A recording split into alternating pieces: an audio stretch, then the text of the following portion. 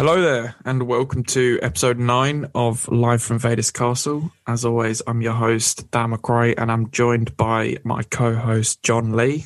Hello, John. Hello there. How are you doing? I'm good. A bit tired today, but I'm keeping well. How are yourself?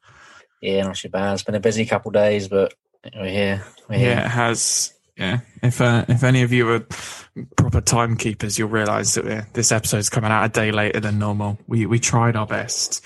We were even considering recording at like midnight last night just so we could get out on time. But we were both knackered and we wouldn't have done as good an episode. So you're getting it a day late on Sunday. But we have been busy.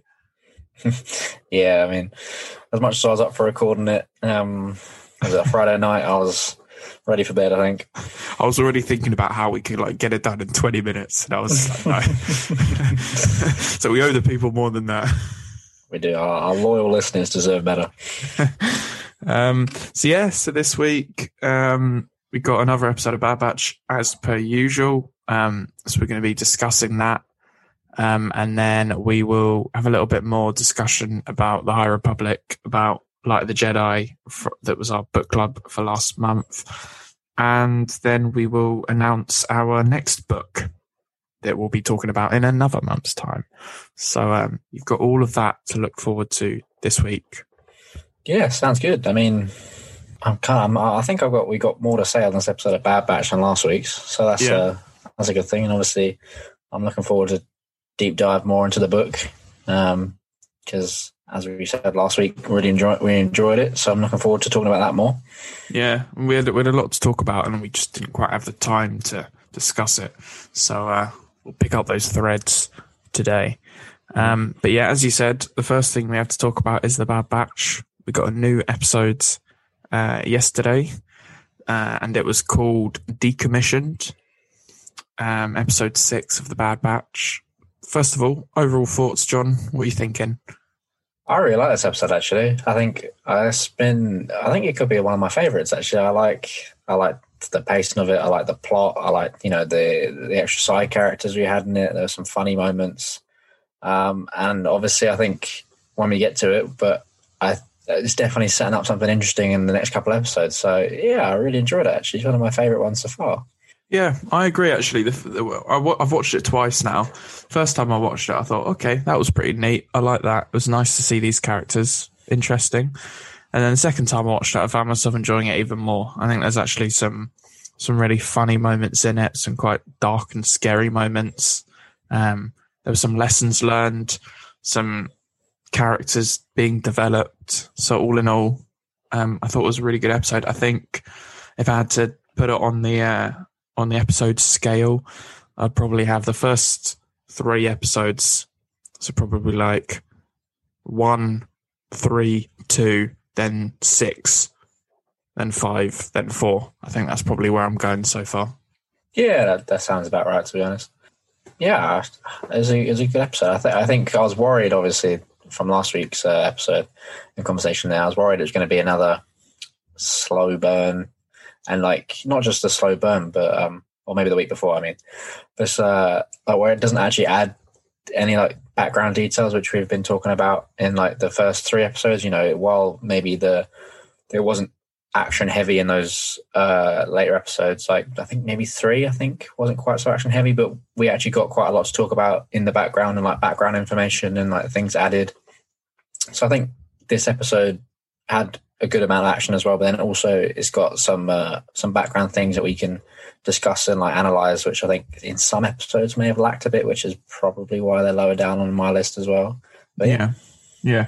So we'll go into full details now. In this episode, we start off on Ord Mantell, which I thought was nice. We didn't start off on a ship going to a planet. They have a sort of HQ, I guess now, in Sid's little tavern. I guess it's a tavern, and Echo is practicing with her bow, and Echo's giving her some lessons. I really like this little bit at the beginning. It was nice to see Echo getting some one-on-one time with Omega and him teaching her a lesson, but also in classic Echo fashion, he was being very military about the whole thing. He was saying, "Oh, you only hit it 3 times out of 12. That's just luck. You need more practice." but he was, still doing it in quite a caring way. But I thought that was a nice little scene. And then obviously, Sid just coming in and taking the bow and just flexing on Omega's weak noodle arms. Yeah, I mean, I managed to spot that was the issue with the bow. She was pulling it back, but like before she had a chance to aim, like her arm was giving way and she was just letting go. So that thing was going anywhere. So I'm surprised Echo didn't point out, and it was actually Sid that came over and was like, "You're too weak." I'm surprised Echo hadn't noticed it or like pointed out. Well, Echo's probably too nice just to go, "You're too weak, yeah, child." I suppose the more she practices, the stronger she'll get. I'm sure he was just going down that line with it without being rude. Yeah, I thought it was a nice little introduction. It's good to see that Omega's training, and Echo, said to her something like, soldiers need practice or something like that. So Echo's treating her as if she's a fellow soldier now, which is, I guess, is a big theme of the last sort of all the episodes really from the beginning, is Omega going from this sort of stowaway into a member of the family into now she's being treated as like the, fifth member of the Bad Batch. Now Crosshair's no longer there. So it's interesting that they're now treating her as a fellow soldier, particularly Echo. Yeah, I agree. That was cool. I also thought that the mission they went on, obviously, like Sid, I think from last week's episode, we were right that like Sid's going to be the one giving them missions to like earn money, etc., etc. And I liked the mission that she gave them was obviously to go and retrieve a tactical droid head because they're valuable as uses against the Empire, I suppose. Any bit of tactical information you can get against, I suppose because the Empire still uses clones is what she was saying, wasn't it? That now the tactical droids are actually very useful for people who want to fight against the Empire. I thought that was a cool mission, which then went on to show us what is happening with the droids now that the Clone Wars is over. Yeah. Which is that they're all getting decommissioned, melted down and decommissioned. Yeah, I thought that was really interesting. When she said Corellia, I thought, oh, cool, Corellia. There was a little bit of me, and I know this is stupid, a little bit of me was like, oh, maybe we might see Han Solo, because obviously Han was cutting about on Corellia around about this time in his life. I think takes place about 5 years before Solo, so he would have been cutting about, but he wasn't there, which is fine. It probably would have felt forced. But yeah, the fact that we got to see what is happening to the droids now, and they're just being decommissioned, as the episode title's called, they're just being melted down for scrap. Which, a little bit sad, really. Those clankers, they've served their time, and now they've been melted down into nothing. But yeah, that's where the mission took them, and I did think it was quite interesting that there was that little discussion with Hunter when he was like, we haven't really decided if we're working for you yet. And Sid it's not quite blackmailing them, but it's kind of like, she was just like, well, I'm the only protection you've got or something. When you're highly sought after by the Empire, you're better safe doing jobs for me.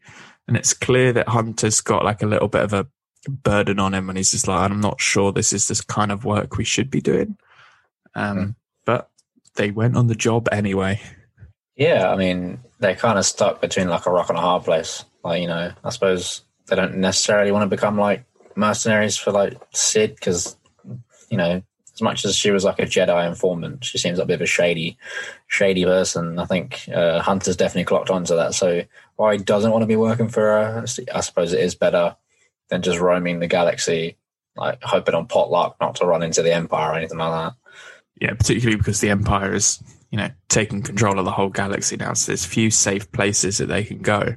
And I guess these sort of like seedy backwater towns on like known criminal planets, probably the safest place for them to go. So I guess Ord Mantell, where they are at the moment, is probably a pretty decent place for them to hide out. So it does make sense. But obviously by the end of the episode, some of those thoughts are starting to change. So obviously we'll get around to discussing that. But yeah, the primary mission this week, and I actually thought it was, obviously that a lot of people talk about the mission of the week and that sort of thing on like these shows where it's just like character says, go do something, blah, blah, blah. I thought this one was quite interesting in the sense that the Bad Batch weren't looking for anything. They weren't looking to get information or blah, or anything like that. They were just like, Sid was like, yeah, I've got a job for you. And they were like, fine, okay, we'll go.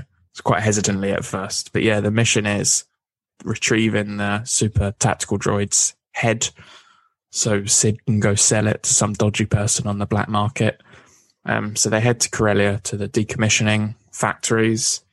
And there's a load of police droids there. So they're all sneaking about, Tech's doing his thing, figuring out their movement paths. So you can sneak in. Wrecker doesn't like heights, which we learnt in this episode. And then the big surprise, they bumped into Trace and Rafa, the Martez twins from that. What's the right words? Controversial 4-episode arc right. in the final season of Clone Wars. Some people really hate it. Some people don't mind it so much. Some people really like it. I'm in the camp of I didn't mind it. I liked some parts, didn't like some other parts. John, I think you're more in the camp of you quite liked it. I actually liked Trace and Rafa as characters. I didn't have a problem with them as characters at all. So as soon as I saw them, I didn't even see them. I recognized, and I can't remember the actress. She's the one who plays Rafa. Mm-hmm. She's in Orange is the New Black. She's in that and a few other things, but I recognized her voice instantly. And I was like, oh, interesting. This is a nice little tie-in. So they bump into them. What did you think of seeing the Martez twins again? I thought it was cool. As I said, so I quite like that arc of season 7 of the Clone Wars. Where, obviously they make friends with Ahsoka and they go on their little adventure for 2 or 3 episodes. I like them as characters. I think they were necessary in that arc, I suppose, to like give us like a broader view of how the galaxy view the Jedi and just how the galaxy live outside of, like the Jedi Order or like, the episodes with like, it's just Jedi or just clones. I think it was refreshing and nice. So I'm interested to see where they are and how they've developed since those episodes. Because obviously when we first met them, they were very much like just doing like, I suppose the same as the Bad Batch now, like doing like shady jobs for they were out for themselves, like weren't they? Yeah. Everything was just about survival for the two of them. Yeah. But by this time that we see them now, it's like they're serving someone else, like they're serving a higher purpose. I mean, I guess we'll get to talking about what we think that is, but it's clear that those two characters have changed quite a bit because of their time with Ahsoka, which I think was nice to see. But I also thought it was interesting to see that the way that they've changed because of their time with Ahsoka sort of rubbed off a little bit on the Bad Batch as well. So I did think they were a really good addition and a fun addition as well. I really love just bumping into random side characters. I think some people just call them really forced cameos, but I actually don't think they are. Like with, Cut in episode 2, and then we had obviously Fennec, Shand, Bib Fortuna, and then Trace and Rafa. I actually felt that they made sense. Like they're not cameos, like they're just characters that fit within the episode. So I thought it was pretty fun to see them. Yeah, I liked it. And then, as you said, they've definitely have become more, how do I put it, like selfless, I think is probably the word I want. They go on to convince Hunter to, give them the information from the droid because they put it across that like they are using it to try and help people fight against the Empire. Well, obviously, like Hunter's just after it for a paycheck, and like who's morally right there is obviously not Hunter. So that's nice to see that that Ahsoka has clearly rubbed off on them, and then that has clearly rubbed off on the Bad Batch as well. Yeah, and I thought they're dynamic. Like, this is what I agreed with you earlier when you said this is a really well-paced episode. I actually really agree. I think this was a really well-paced episode because at the start of the heist, the mission or whatever, obviously it's Bad Batch on their own, everything's fine. And then they bump into these two, well, they think they're workers at first because they're disguised, who are, getting involved, steal the thing. And then because of everything going wrong with the, Omega shooting the arrow at the wall because of Rafa and such, all the droids come in and then they have to team up and work together to escape. But then it's sort of, initially it's a team up because they have to survive. But then I think it's Trace who then, chooses, instead of escaping, to come back and save Omega. And then obviously Hunter thanks them all for helping. So there's that bit of a dynamic where it starts from their antagonists to, regretfully helping each other to willingly helping each other throughout the episode. And I think that little arc within the episode works really well. Yeah, I thought that. I think they had some good dialogue with each other as well, actually, between like the sisters and the clones. The Bad Batch. I think they had some nice dialogue together. Yeah, my favourite line of the entire show, I'm assuming it's the one that you're talking about as well. Yeah, I'm going to assume so. Is when I can't remember what the sister's name is, but like they basically just one says we need a distraction, and then the other one turns around and is like, I think we need a distraction, as if it was going to be her idea. So in the original sister's like, oh, is there an Echo in here? And Echo just appears as like, hello. I was like, yep, that's me. I'm Echo. Yeah, I thought like, that. You can't be serious. Yeah, I thought that bit was so funny because I was waiting for an Echo joke. I've been waiting for that for so long, and the fact that they managed to sneak it in there in such a funny way, I actually really, really like that joke. Because it was one of the things I was always thinking with all the clones, like funny and sort of weird names, that surely there were going to be situations where it was going to cause issues. I just thought Echo, that was perfectly lined up, that joke. It really did make me laugh. Yeah, that was, and it just fits, well worked in there. Just fits Echo's character so well as well, because obviously he's known for doing exactly what Trace and Rafa just did. Like the other one just repeating an order. And the fact he just comes in, he's like, I can help. That was a great line. And yeah, it definitely fit his character. Because he was one of the, bit of a sidetrack here, but he was one of the original group that, he got his name last, didn't he? Or something, because he kept repeating orders, and it was funny. They were like, you know what, we're just going to call you Echo. Yeah, he was an OG member of the Domino Squad. Yeah. Yeah, Echo's been through it all, but yeah, it was really nice to see, and I'm starting to get more happy with the way that they're using Echo now in the episodes. I think one of my earlier sort of minor complaints was just that I felt that Echo was being underused, but now Echo's getting a lot of screen time, a lot of dialogue, and it's nice to see. We love Echo. Yeah, he's definitely getting more. I suppose as he spends longer with the Bad Batch, although I don't actually know how much time he spent with them since the end of the first arc in season 7, like whenever he first met them and left. I don't actually know how long it's between like then and the first episode of Bad Batch. I don't think it's very long. Yeah, I don't know. I don't think it was that long. I think the battle at Naxos was one of the sort of final battles before the Chancellor was kidnapped. But I think that it's not immediate because I believe, and I might be wrong here, that Anaxis isn't in the Outer Rim. I think it's a mid-rim planet. And I'm pretty sure Anakin says that they might have been gone for even longer if they didn't bring them back from the Outer Rim sieges. So I think there's a suggestion that after Anaxis, they went to the Outer Rim and had more fights there before they came home. So I imagine Echo's probably been with them maybe 2 or 3 months would be my estimate. So obviously he doesn't know them as well as they know each other. So he's still sort of fitting into the group and to the show as well, which is quite nice. But yeah, he's definitely getting more time, and I just love Echo. He's just the reminder of what the Clone Wars used to be. You know, he's the character which just reminds you of how the clones used to interact to each other. The very sort of militaristic but like loyal and friendly way of talking that sort of used to be the clones, and he's sort of that reminder of it. So yeah. Yeah, no, that's good. I suppose the next thing after that little joke is Echo like shuts down the base to stop the alarms or something, and then I feel like our predictions for Wrecker have come to fruition. Oh, I hated this moment so much. Obviously, Echo shuts down the base, like the power or something. There was to do power, so then Wrecker has to go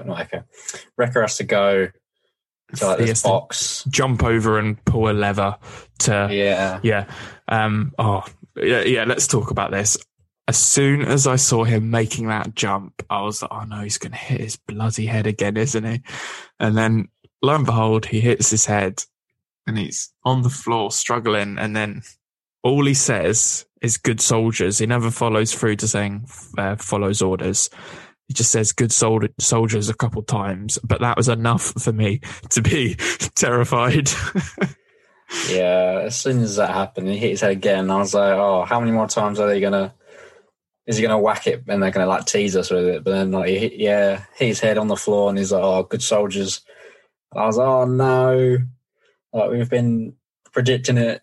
Like, every time he's whacked his head in the last like 3 or 4 times, and this is. I'm pretty sure we started talking about it in the very after episode 2, because I think episode 2 was the first time he had a bit of a headache in Cut and Run. Actually, no, it wasn't. Was it? It was episode 3 when they crash landed on that moon.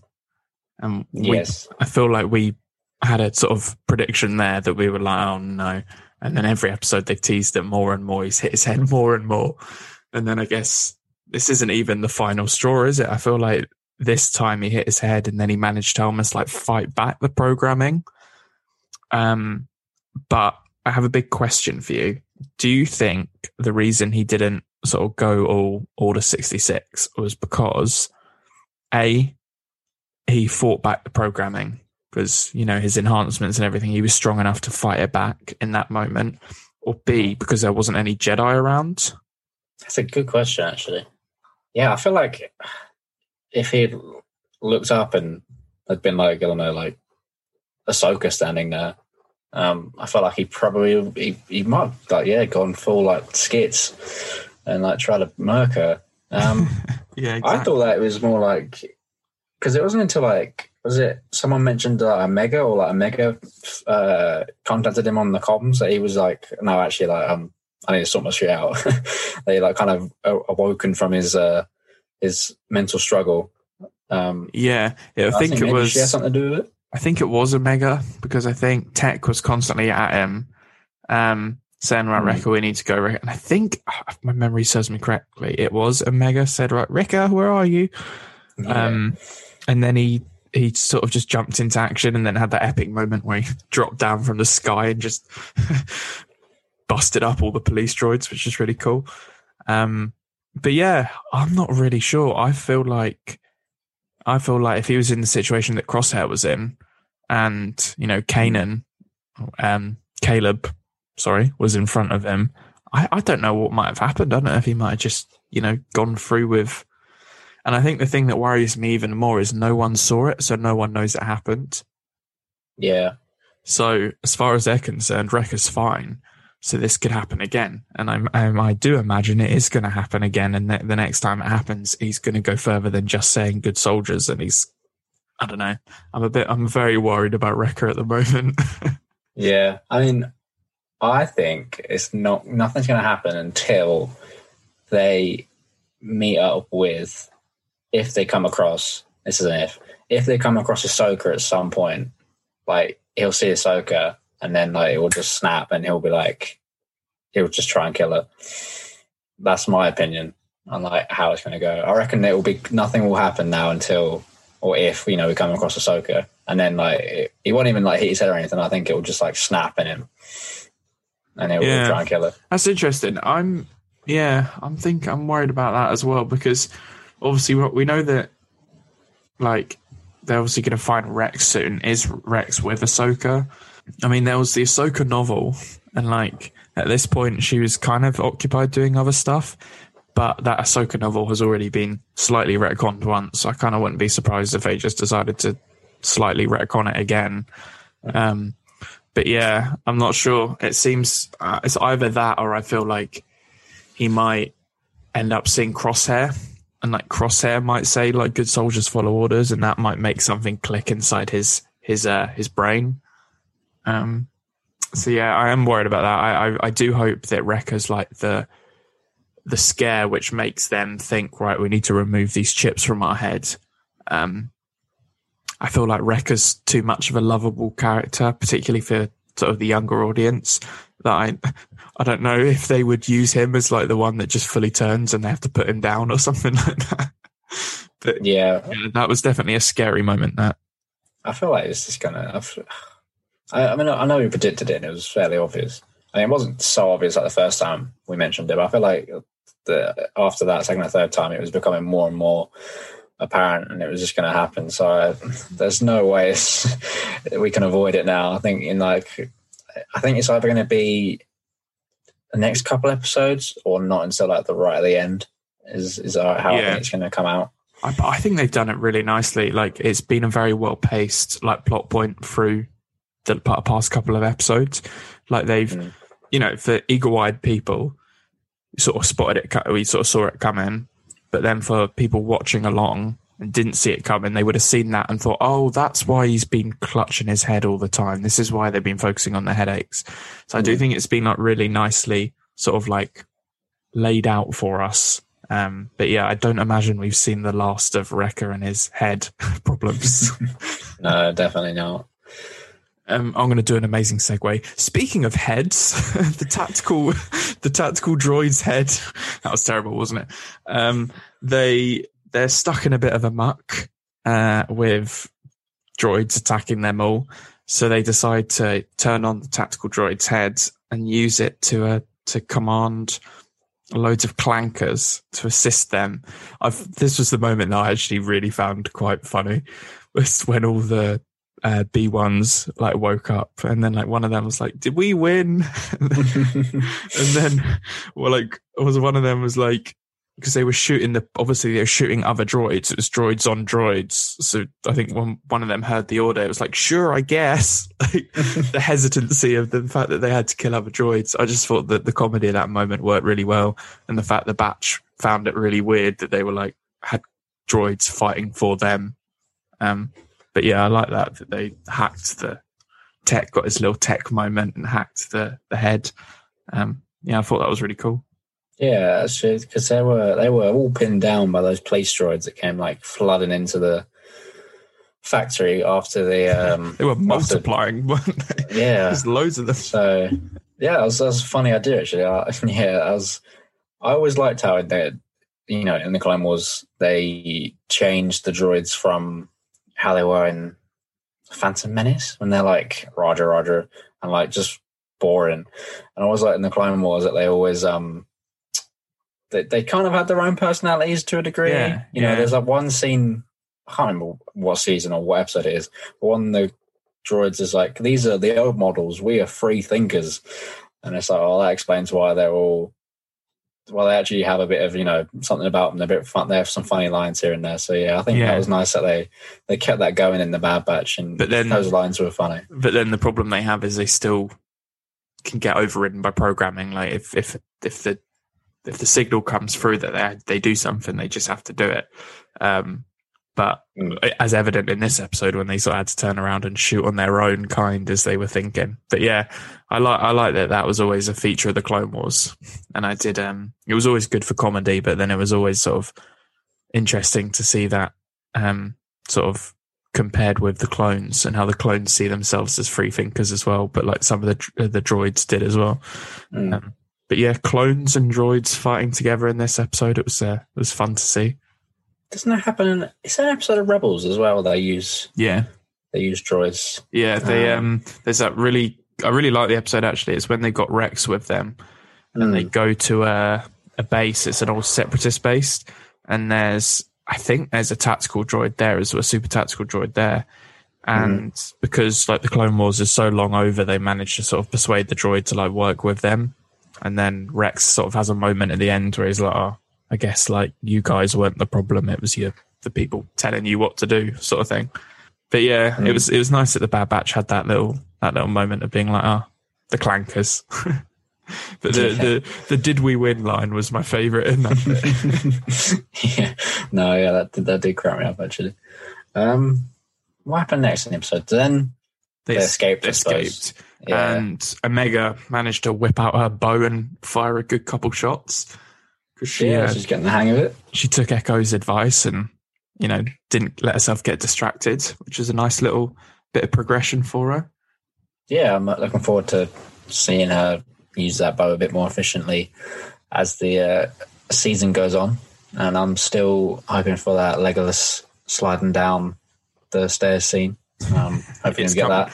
Yeah, it's coming. At some point. Yeah, and then at the end, they're all on good terms with each other. Omega says goodbye to Trace and Rafa, which is nice. I like the bit when they said, when Omega said where they were staying, and they were like, "Is that place not a bit seedy?" And Omega was like, "Yes, very. It's awesome." Because obviously all she's used is Camino, so it's the idea that a seedy bar is somehow like really exciting to her. It's quite funny. But yeah, obviously they head off, and then the little bit that we get at the end is that, as you were talking about earlier, Hunter gives the copied tactical droid data, because obviously the tactical droid's head was fried, but Tech managed to copy the data, and they gave it to Trace and Rafa because they are working for someone who is fighting the Empire, and it will help people instead of just giving it to some black market dealer. So Hunter has had a change of heart. And do you think this might be a change of heart which might make them not want to work for Sid that much longer? Yeah. What I'm assuming is going to happen, and this is obviously my assumption, is that they're going to obviously go back to Sid next episode, I'm assuming. She's going to be really pissed off that they didn't get what they want, that they didn't get what she wanted. They're going to be like, well, you know what? Screw you anyway. Leave. And then I'm assuming that whoever the sisters are talking to is maybe Rex, maybe Senator Organa, like the dad, not Leia, obviously. Bail Organa. Bail, that's his name. Yeah, and then they'll get in contact with them. And yeah, I have a feeling that they might do one more mission for Sid. And the reason I think that is because I think that they haven't quite gotten all the way to learning the lesson yet. I feel like they're going to do a mission for Sid, which is going to turn out halfway through as too dodgy for them. And then Hunter's going to be like, yeah, we're done. We're done. Yeah. I wouldn't be surprised if next episode Sid's like, look, you messed up. I'm not happy. Make it up to me. Could you do this job? They get there. It's a bit too shady. They're not comfortable with it. And they're like, right, we're out. We're not doing this anymore. And then I imagine by that point, whoever Trace and Rafa has contacted will probably show up on Ord Mantell and say, oh, hello there. So yeah, we'll talk about that nice little reveal at the end. Obviously, something that it took me 2 watches to clock, because they've got R7, which is Ahsoka's droid. Yes, to be honest, I spotted that straight away. When you said R7, I was like, I'm pretty sure that's Ahsoka's droid. And obviously when they put him in shot, I was like, oh no, that's definitely Ahsoka's droid. Yeah, so, and he's been put back together again because he was destroyed on the ship, wasn't he? Yeah, so I think they got it from Rex. I assume who they're talking to is Rex. Yeah, I imagine it's either, in my opinion, it's either Rex wearing a cloak or Bail Organa. Yeah, I feel like Rex is the one I want it to be, but I can see it being Bail Organa, just as the start of the rebellion sort of thing. Yeah, I imagine that Trace and Rafa have sort of ended up working for the early start of the rebellion. How involved, or they're working for Rex. We don't know yet. I don't know if Rex and Bail Organa are even working together.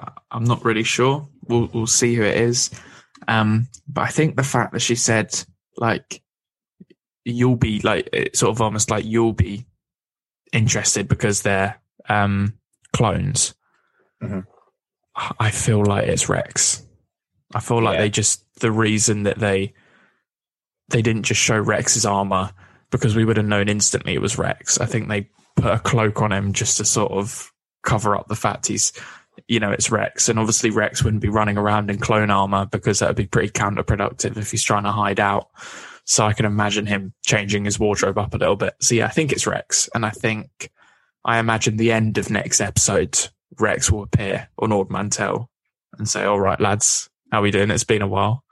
And then they'll just be at the end of their tether with Sid. And they're like, nah, we're not doing work for this dodgy lizard anymore. We're out of here. And then probably jump away with Rex. That would be my prediction. But we shall see what happens. Yeah, that sounds about right, to be fair. But yeah, overall, I did enjoy the episode. I thought it was nice appearances from Trace and Rafa. I liked that they taught them a lesson.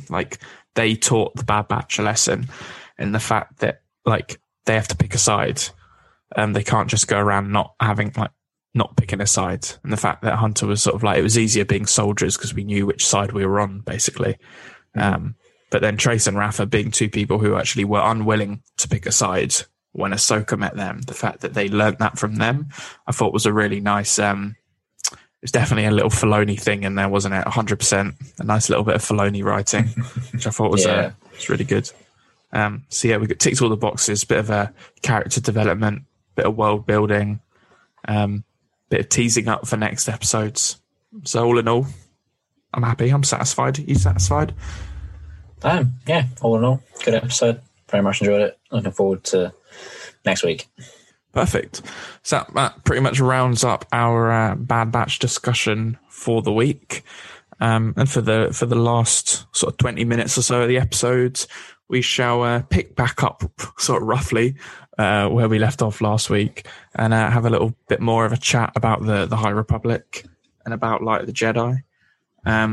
We got to sort of chat about sort of the broad ideas and the broad sort of book in general last week, but we didn't really get a huge opportunity to dive into some of the sort of more specific talking points.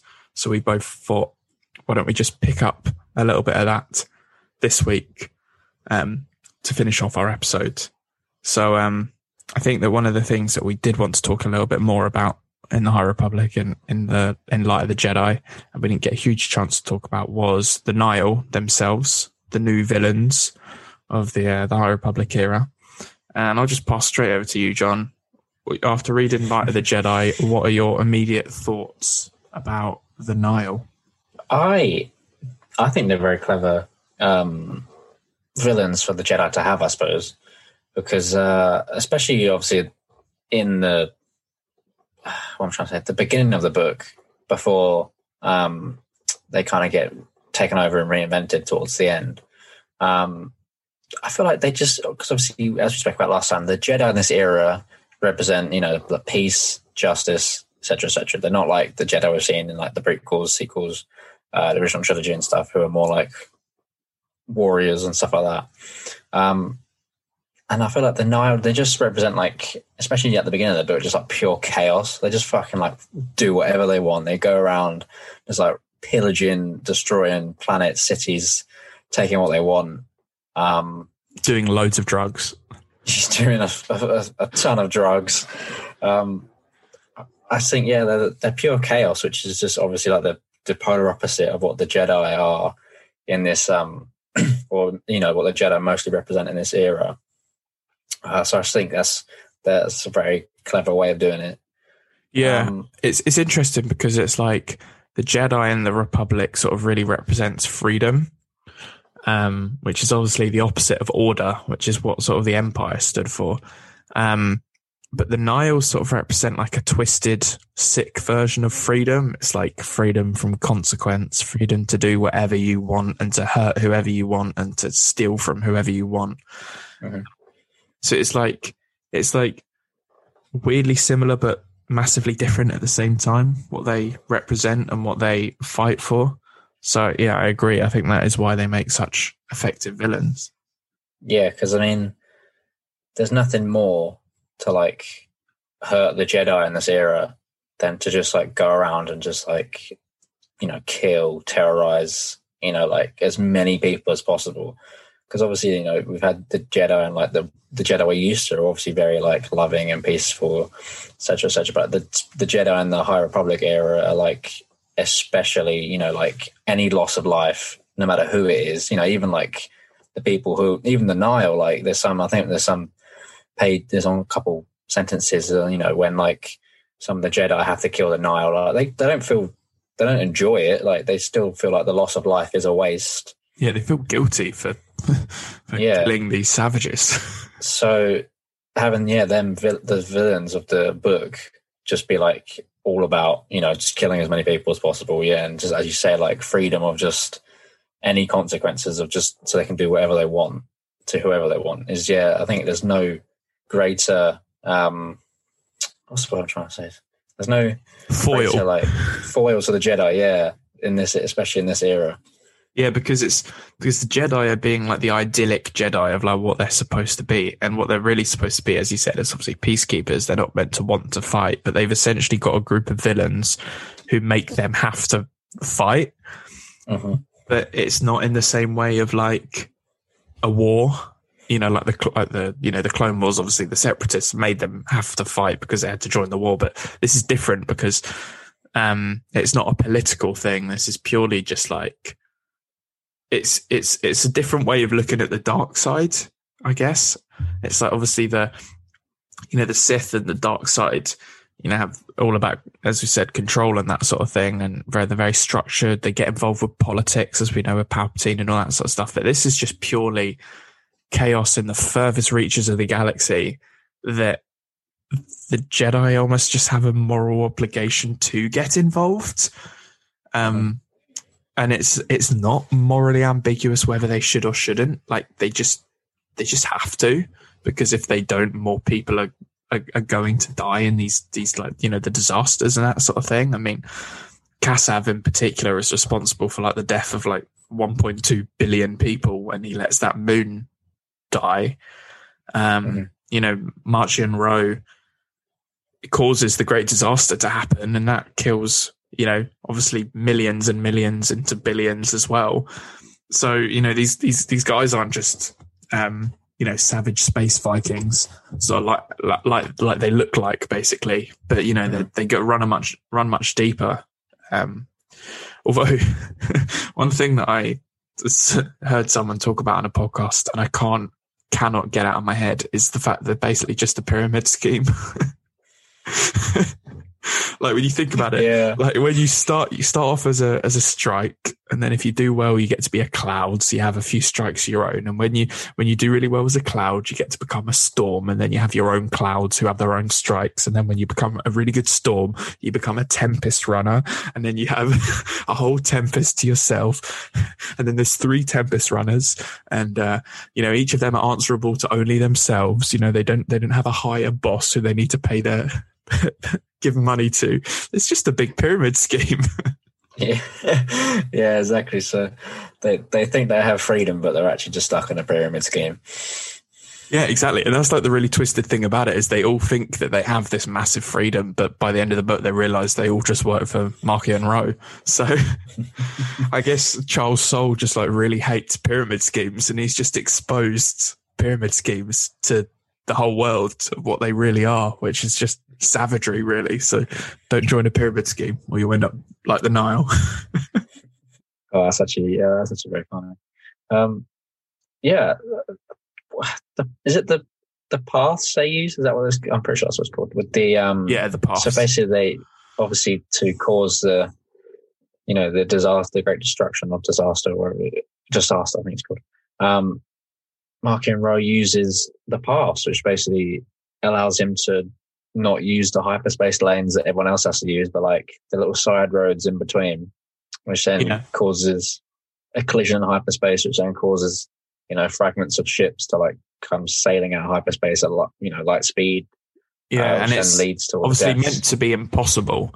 You're not meant to be able to collide in hyperspace because, it would be like driving on a road in the exact same lane, going at the exact same speed. So you're never going to catch up with someone in front of you, and someone behind you is never going to catch up with you, and you're in the exact same lane, so no one's going to come in from it. That's what it's meant to be like.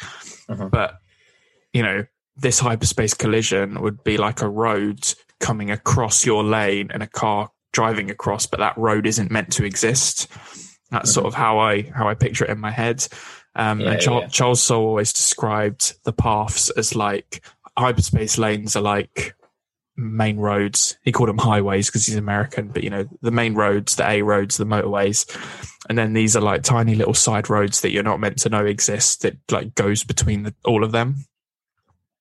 And the Nile are the only ones who have access to this technology, because they're the only ones who have access to Mari San Tekka, who is this really, really old woman who should not still be alive. Who's, being like, it's really twisted, the fact she's being kept alive purely to make these paths, and she's sort of lost so much of her mind now. She doesn't really know from time to time whether it's Marchion Ro she's serving, or whether it's his dad, or whether it's the other San Tekkas, and she thinks she's making paths to be sold to like help the galaxy, but really she's doing it for this twisted leader. It's all very dark, but yeah, it's this thing that they have access to that no one else in the galaxy does have access to, which makes them so incredibly dangerous. You could just be escorting 100 civilians across, between a planet and a moon, and then suddenly they can just appear out of nowhere and destroy the ship like that, and you wouldn't even see them coming because they don't appear on any normal hyperspace like trackers or anything. Yeah. Because it's a slight tangent, but I'll circle around. Because obviously, you have people talk about like the scenes from like not New Hope, Empire Strikes Back, and they're like, well, why didn't the ships escape and just go the other way instead of like right into the Empire to like get away? And it's like, it's because they had to get to the hyperspace lanes. You can't just like leave a planet and just like freely go to hyperspace in whichever direction you want. As you described, you have to get to the highway. Like, I can't just leave my house and like just cross road over to like through people's gardens and or whatever. You have to go a certain way to get onto that hyperspace highway. But obviously, this power of the path, they can like just appear, disappear wherever supposedly wherever they want, as long as they have a path from that lady you were just talking about. So it's very dangerous, and they can appear, disappear, kill, plunder wherever they want, I suppose. Yeah, exactly. And the science of hyperspace does get sort of from time to time edited in Star Wars a little bit, but it's essentially there's access points, as you were saying. And if they can just skip these access points, then no one knows whatever direction they're going to come from. And then I think the other interesting thing, which I picked up on my reread, is their base. Their sort of secret base is called No Space, like where they are, and it's supposed to be this like hidden place that they can only access because of their paths, sort of out beyond a nebula. And the fact that they basically can't even be found because they have this like secret door basically into part of space that no one else can even get access to. Where the little pocket base is. So yeah, they have a lot of power, and I think going into the High Republic, when I had sort of just seen the teasers about them and that they were sort of these vicious space Vikings, pillage and savage and that sort of thing, I was like, okay, but the Jedi can deal with that easily. But by the end of this book, I was like, right, these guys are serious because they have something that the Jedi actually just don't know how to deal with, which is their use of the paths. Yeah, especially because in this era of the galaxy, I think the Jedi are seen as as like all powerful. Like, there's not a lot they can't do. It seems so. Yeah, having a villain. I think I said this last week, but having a villain that's got a power beyond the ability of the Jedi is very interesting. Yeah, exactly. And I think we're only just going to see more and more as the sort of series goes on about sort of what their full potential is, and what specifically Marchion Ro's plan for dealing with the Jedi is, because he's sort of, this whole book really from the villain's perspective was about him restructuring the pyramid scheme so that he had complete control, and dealing with his troublesome Tempest runners. I mean, specifically Kassav, because Kassav is, if my memory serves me correctly, he is Deed, isn't he? The folk from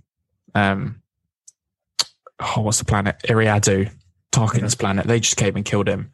But Lorna D and the other guy, Pan Eater, they're still kicking, but they're just fully working for Marchion Ro now. So it's going to be interesting to see how that dynamic changes, because I really like Lorna D. I don't like her, obviously. She's pretty wicked. She captures my boy Loden, but she's a really interesting character. Like the fact that she named her ship after herself, and she's pretty badass. Like, she uses this nerve gas, which the other Nile leaders don't have access to. She's pretty dangerous in herself. I know Cavan Scott is writing an audio drama called Tempest Runner, all about Lorna Dee, which I'm quite interested to listen to when it comes out. So it's going to be interesting to see where these Tempest Runners, who used to have all this power and sort of unchecked authority over their Tempest, what they're going to do now that they essentially have a boss that they didn't have before. So I imagine there's going to be a lot of infighting within the Nile as much as there's going to be outfighting. Yeah. Obviously, at the end of the book, obviously we find out about Rose, big plan, and his hatred towards the Jedi. I'm so curious about where it's going to go. Like, what that artifact he has is, and two, like, why did he want to capture a Jedi? Like, what is he going to use him for? I just feel like I've genuinely got no idea. I've got no. And why did it have to be our boy Loden Greatstorm? Oh, yeah. He had his pick. He had so many Jedi he could have taken, and he had to take Loden. But I guess that's the reason, isn't it? Because we love Loden, so Charles Soule had to break our hearts a little bit. But yeah, no, I'm really interested to see where it goes. And I think what I really like about the book and about the era as a whole is we've been introduced to so many new characters, like all the new Jedi who survived Light of the Jedi. Obviously, we've got sort of like the non-Jedi characters, like the Chancellor, like the married couple, Joss and Picker, who were involved in the rescues. You've got like the Admiral. You've got obviously in the comic, you've got Keeve Trennis as well. So you've got, and Into the Dark introduces some new characters. So you've got all these new characters, and I'm just really interested to see like where all of them go, because for once in Star Wars, we actually don't know what's going to happen to any of them, with the exception of Yoda. Yoda's the only one that we know isn't going to die because we see him in the prequels. But every single one of these other characters, we don't know what's going to happen to them. They could die in the next book, in the 9th book in the series. They could just go whenever because we have no idea. And I think that's what keeps me on the edge of my seat. Yeah, definitely. As you said, Yoda is actually the only one who we know, where his story ends up and stuff. I mean, technically Yarl Poof as well, because he's in it, and Oppo Ramesses. They're two council members from the Phantom Menace. Yeah. But apart from that, we have no idea. I mean, I know that there's some theories surrounding. There's something called the Lost 20, which was introduced in. Can't remember when it was introduced, but it's talked about quite a lot in Dooku Jedi Lost. And these are like 20 Jedi who sort of were lost. They left the order and they vanished. Essentially, they're called the Lost 20. And there's some speculation that a couple of the characters could become some of the Lost 20. I won't jump into too many spoilers, but yeah, there's definitely some interesting stuff going on, and what's going to happen to these characters, we just have no idea. No, I don't know. I feel like this era of Star Wars though has got me hooked. One, as you say, because of like the uncertainty of it. Because I mean, as much as I'm like enjoying like the Bad Batch, or like I enjoy like the Clone Wars TV show and stuff, where it's going roughly, because obviously the future of Star Wars has been laid out for us watching these programs. And I suppose obviously we know what's happening in like 200 years time, but there's so much that's going to happen between like the Light of the Jedi book and like the Phantom Menace, that there's so much story that we're going to get from this, from the books, from the comics, from any other multimedia that they decide to put out. I'm really looking forward to what's going to happen. Yeah, same. I mean, hooked is definitely the word for me. I've read all 3 of the books and up to date with both the comic series, and I've even been buying Star Wars Insider just so I can read the short stories that come out in there. They're not massively consequential. They're just sort of little short stories. Mm-hmm. They're like 2-parters, one in each issue. There's been 2-part stories so far. and they're normally just set on Starlight Beacon with like. Which Starlight Beacon's another thing which I think is massively cool, and obviously we know that there's no Starlight Beacon in the prequel era. So what on earth's going to happen to Starlight Beacon as well? But yeah, they're like these. Charles Soule did a 2-part short story about Joss and Picker, the couple, and like their role on Starlight Beacon, which is really cool. And then Cavan Scott did the other one, which was about the hospital on Starlight Beacon dealing with all the patients from the Great Disaster, which had a little sort of interesting mystery tied into it. So they are quite good. I might just take a picture of them and send them to you, John, but don't tell anyone. Yeah. But yeah, like everything that's coming out of this era, for me personally, I'm just really, really obsessed with. Yeah, I just love the new characters that we've been introduced to. Like, got so many like different species of Jedi that we just haven't really seen before. Like, apart from maybe in like the Battle of Geonosis, where there's just like a shit ton of Jedi that we. Alien Jedi are so cool. I love Alien Jedi. Yeah, I mean we've got Wookiees, Trandoshans, which is obviously a massive thing because obviously the Trandoshan culture, like from birth, is always like about hunting and killing. You know, everyone knows not about being a Jedi. Like. Yeah. And so having a Trandoshan Jedi, I think, is so cool, and I can't wait to see where they go with that. Yeah, you got the Wookiee Jedi, which is I can't remember his name. It begins with a B. Buriaga. I'm excited to see more from him because he was obviously he's quite good with emotional connection, but then he can't talk to people, which I thought was like a really interesting sort of dynamic for him. But when he sort of managed to figure out the people that were in the ship, and then the boy who had seen the Nile ship on the Legacy run and all that sort of stuff. Buriaga's cool, yeah. Yeah, because obviously we saw the only other Wookiee Jedi off the top of my head is from the Clone Wars in that arc with the younglings, where they go off and build their lightsabers. Is his name like Genji or Genji? Genji, that's it. Yeah. Yeah, I mean he's cool, and I think just the concept of having a Wookiee as a Jedi again is awesome. So cool because obviously we've got Chewbacca as like a fan favorite, but then having a Wookiee Jedi, I think, is unreal. Yeah, and obviously Loden to Twi'lek, and I'm holding out for a Geonosian Jedi. That'll be that if that ever happens, I'll be like, oh my god, mind blown. That would actually be so unreal. Cool. Imagine a Kaminoan Jedi as well. Yeah, is it not already a Kaminoan Jedi? No.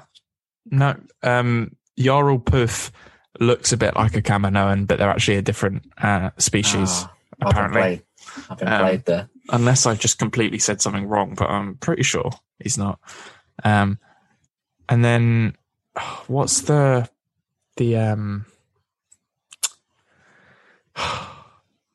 Ithorian? I can't remember if it's the Jedi is called Mikhail Sutmani. He's plays quite a big part. His is it his master or just his sort of like partner? No, it's his partner who dies because Lorna D blows her up when she's trying to retrieve the flight recorder. Yeah. And he's an Ithorian, which are the aliens with sort of like the long head, which sort of like comes out and bends upwards, and they can't like speak. They need like sort of like speaking apparatus on them. They look like hammerhead sharks. Yeah, they look like hammerhead sharks. Yeah. So that was quite cool as well, because obviously the only one that we've seen before was the one that was in like the Cartoon Network Clone Wars. But obviously that's not canon now, so it's cool. Yeah, I just love that we're just getting such vibrant like alien characters, and I think that they're doing a really good job of having like a really wide range of male characters, female characters, alien characters. It's just a nice sort of breath of fresh air, to be honest. Yeah, I mean, even the what are the ones that are introduced in the comic series? The twins, Tarek and Seret. Yeah, they're a cool concept because they're non-binary. Yeah, they're non-binary because they are essentially like the same person, but like separate. Like they're twins, but like deeper than that because of the alien species they are. They have this like crazy connection between the two of them. Yeah, they're cool. I like that. I mean, I've only read up to issue 2 of the High Republic series. Yeah, they're really cool. Much of them, but yeah, they're cool. Yeah. Yeah, no, I'm really looking forward. There's a character getting introduced in the next book, and then there's going to be a graphic novel and called Ty Yorick is the name of the character, and she's like a Jedi who's left the Jedi Order to become a sellsword and a monster hunter, and I just think that is the coolest idea I've ever heard. So she runs around with like a purple lightsaber in one hand and a blaster in the other, and that gets me really excited because that's just, again, something we haven't seen before. So I'm looking forward to getting all these sort of weird types of characters and falling in love with all of them, because you really can. It's quite amazing, actually. Like, with a well-written book, you can really, just with words on a paper, you can perfectly visualize exactly what that Jedi is going to look like and exactly why you like them, even though you've never actually seen them. Mm-hmm. Yeah, I'm just looking forward to the new characters to explore and different aspects of like Jedi that we haven't seen before. Yeah. Well, I guess that leads on to our book club for next month. So we are going to stay with the High Republic because we're having a lot of fun with it. Our book club for the next month is going to be Into the Dark by Claudia Gray, which is the young adult novel that was released as part of Wave 1 of the High Republic books. I say young adult. It doesn't feel, in terms of like subject matter, it doesn't feel like a YA novel. It's purely YA because the main characters are all young adults. But Claudia Gray did say in an interview that if you just think about it, the original Star Wars trilogy is YA because all the characters are young adults, and that's all that being YA means. It doesn't mean that it has to have like some cheesy storyline, which is sort of a bit of a thing that like turns people off of reading like YA novels. But yeah, Into the Dark I've already read it. I'm probably going to reread it again because I want to get my brain refreshed. But it is a brilliant, brilliant follow-up to Light of the Jedi. It's sort of not like a sequel, but it takes some of the ideas of it and expands it off in a different direction, introduces a new villain to the series. It introduces 4 new Jedi characters, all of them very unique, very interesting, and then it introduces some great human characters as well. And if the Light of the Jedi is like a huge world-building, expansive, epic story, Into the Dark is a more sort of contained, ensemble, character-driven book. But I enjoyed it, not quite as much as Light of the Jedi, but I really, really liked it as well. So that's going to be the book club for the next month. John, are you excited to dive into more?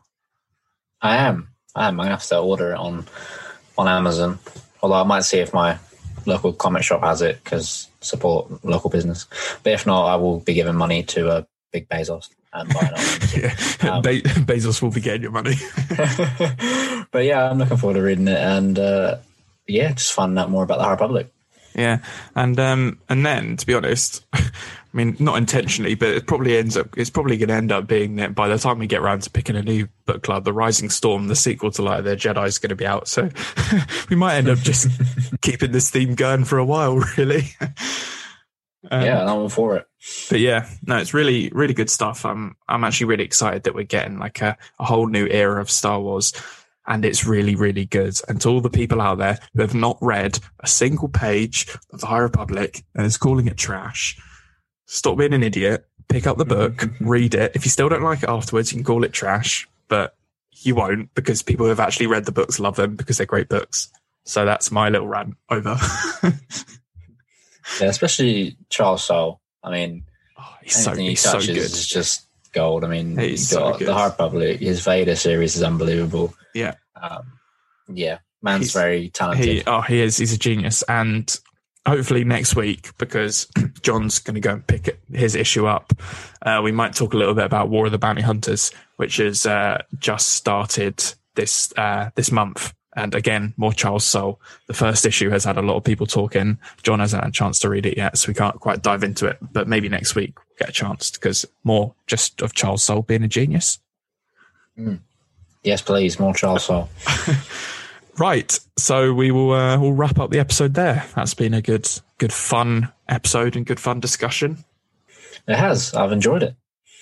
So we'll be back next week to talk about the next episode of The Bad Batch, and I imagine we might talk a little bit about some of the comics. I think we could have an interesting comic discussion next week, couldn't we, John? We could talk a bit about War of the Bounty Hunters and maybe a bit about the High Republic comic.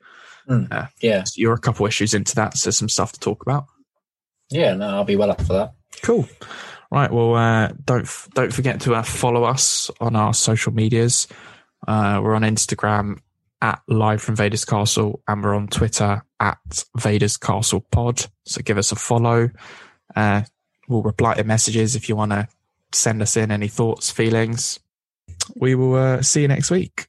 Yeah, see you next week. Thank you for listening. Cheers for listening. Bye.